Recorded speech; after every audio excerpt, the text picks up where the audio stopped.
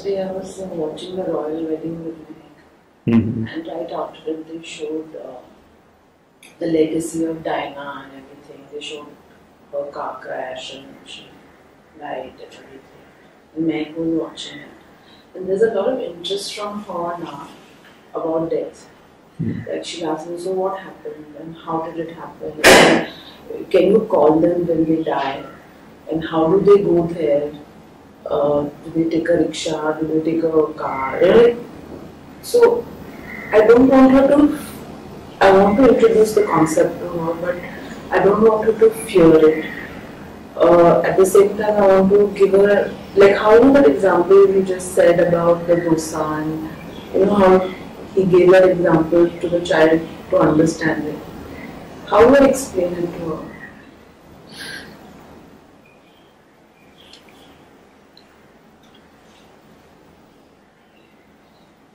The way you think you should.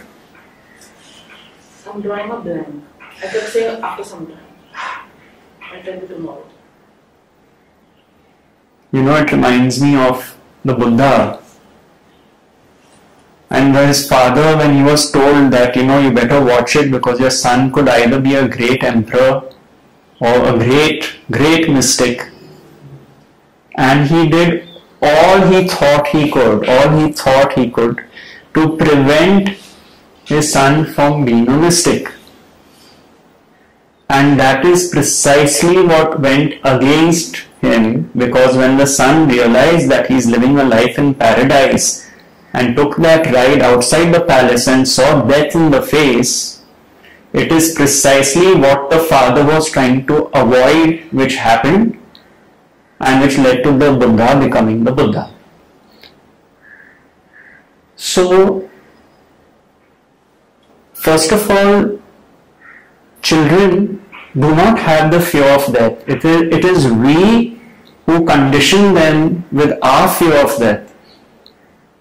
The child emerges from beingness for the first 3 years of life, 3 to 4 years. The ego sets in at about 1.5 to 2 years.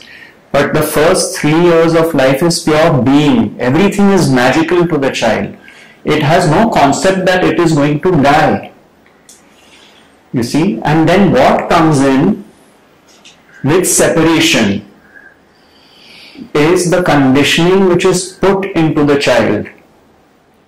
And then the child starts questioning, because it's such an alien concept. The child knows deep down, I am not going to die. That is the Bal Krishna.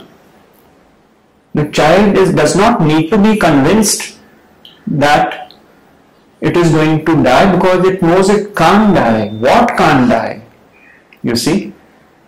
So then this inquiry which the child, like even my niece, starts asking. So many people I know whose children at the age of about 6, 7, start asking these questions. It is life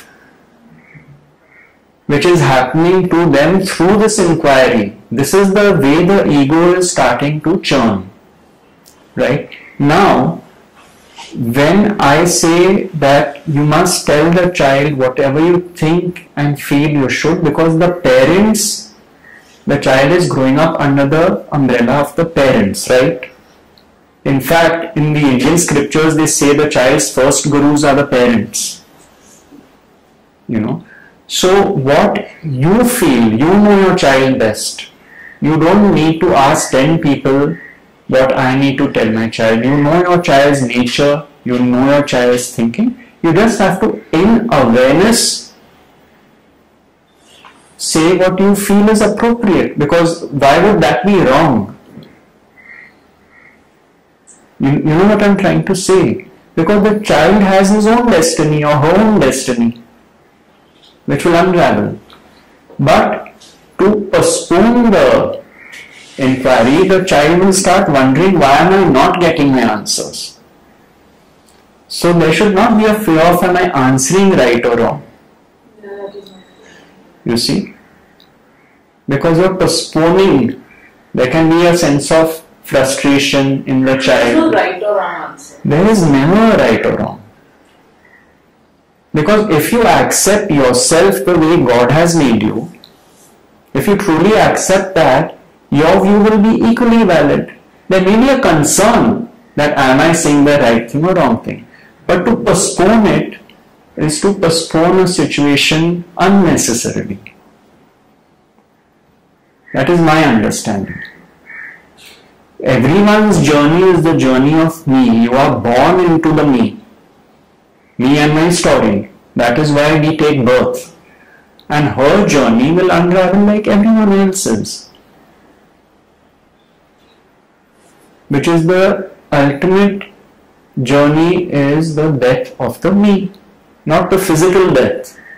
The death of the me and my story.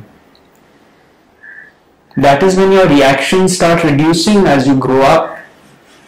With understanding, reactions shift. Because you're not layering sanskara upon sanskara and sanskara, not getting triggered by the same things again and again and again. Like he said, in his business meeting, the other people slept.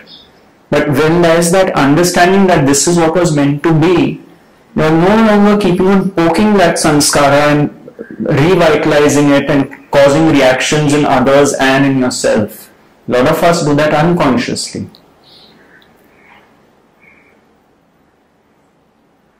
So it is conscious parenting.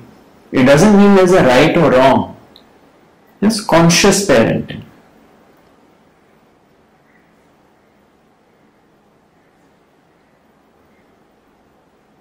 And one has to see how beautiful it is that such questions are being asked by the child.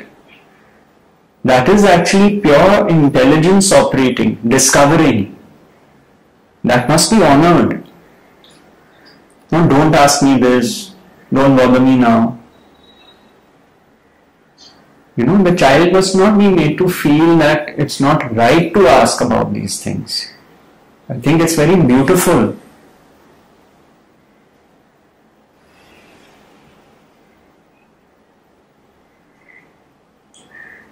A lot of us as adults question all this much later. It's so beautiful that it arises naturally.